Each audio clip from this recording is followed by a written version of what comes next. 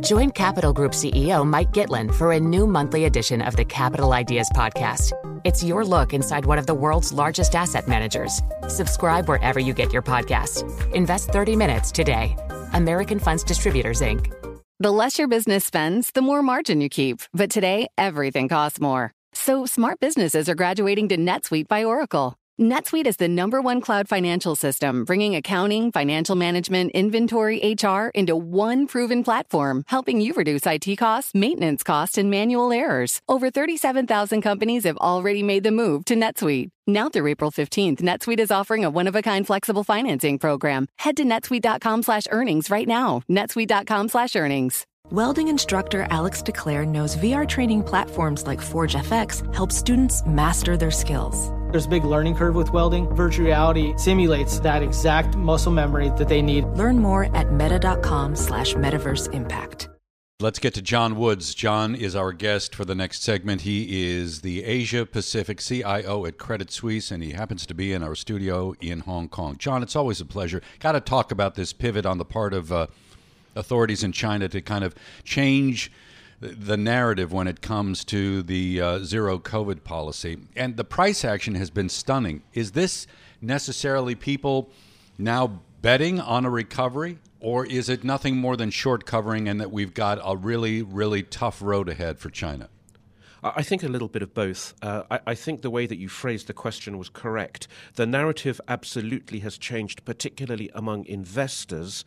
But on the ground, I'm not convinced the reality has substantially changed.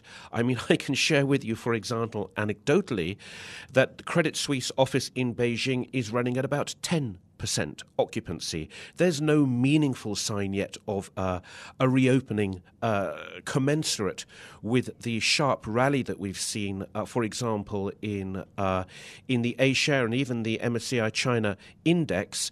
There's a lot of hope and expectation certainly built into this large rally. Perhaps the market's looking forward 6 months, 9 months, possibly even 12 months.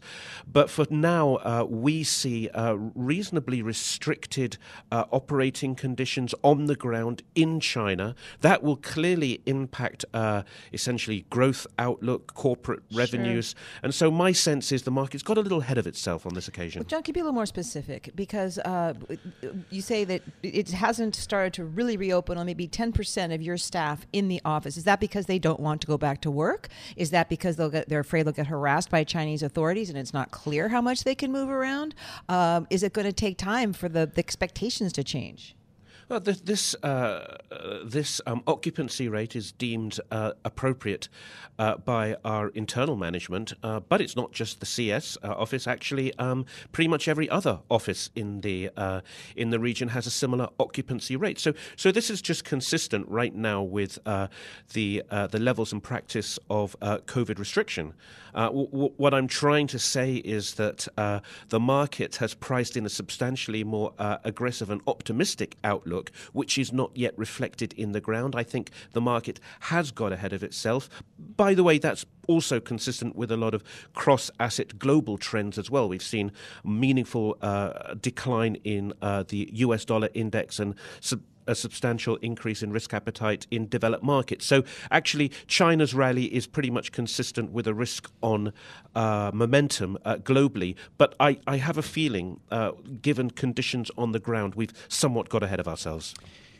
One of the things we've also been talking about the news today, Apple was at a semiconductor manufacturing facility that's being constructed in Arizona. TSMC is really driving this.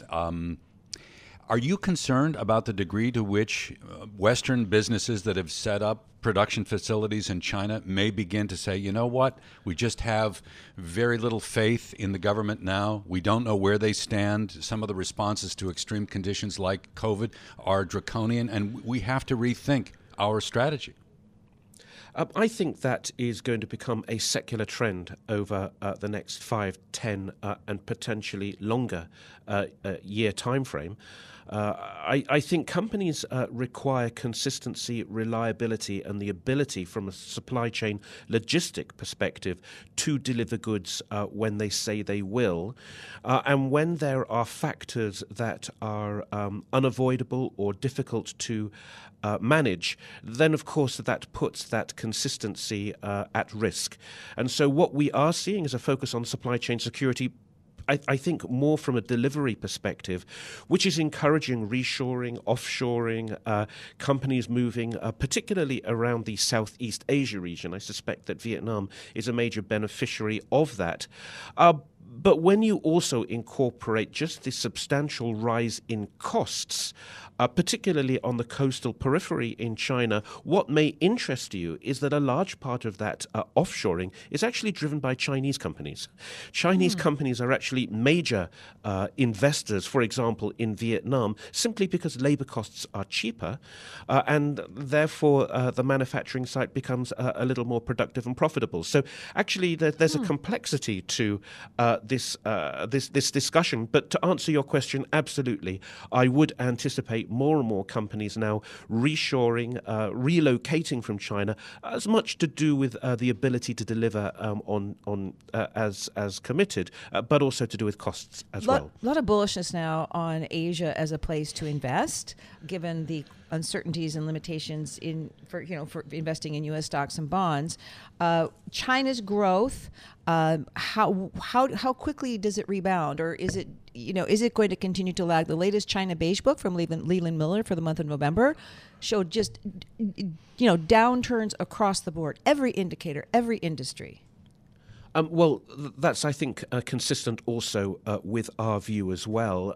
We have the trade data out for China shortly. I would expect to see actually quite a meaningful contraction in the trade balance, which clearly is a negative from a growth perspective, because most growth forecasts do factor in and anticipate something of a boost from the external account. But if we do start to see some reopening in China at the margin, I would anticipate import demand to improve. And at the same time, as we see growth slowing down and goods demand decelerating in the West, you would get that sort of double whammy effect on the trade balance, and we would anticipate it to diminish. In terms of growth, we expect China will grow around 3% this year, which is an extraordinarily low growth target. That will accelerate somewhat to around 4.5% next year, but that's as much to do with the base effect, I think, than anything else. China clearly is on a substantially lower growth trajectory than it was 5 years ago, and that, I think, reflects this services and consumption-driven growth focus initiative that the government is promoting. And if there is to be some sort of boost to that, it'll have to come, I think, from the property sector. It'll be the property sector and perhaps more conducive and supportive policies by the authorities to promote that side of the business. That will be the main key to the growth outlook. John, thank you so much. It's ironic that the property sector, which helped tear the economy down last year, could help lead it ahead. John Wood, Asia Pacific CEO at Credit Suisse, thank you for joining us. This is Daybreak Asia. This is Bloomberg. To address our new climate reality, the world needs radical solutions. Collaborate for a greener future at the Bloomberg Green Festival, a groundbreaking celebration of the thinkers, doers, and innovators leading the way. From design and culture to technology, science, and entertainment, hear from inspirational speakers and immerse yourself in climate solutions. July 10th through 13th in Seattle. Title sponsor, Amazon. Get 20% off using promo code RADIO20 at BloombergLive.com/Green Festival.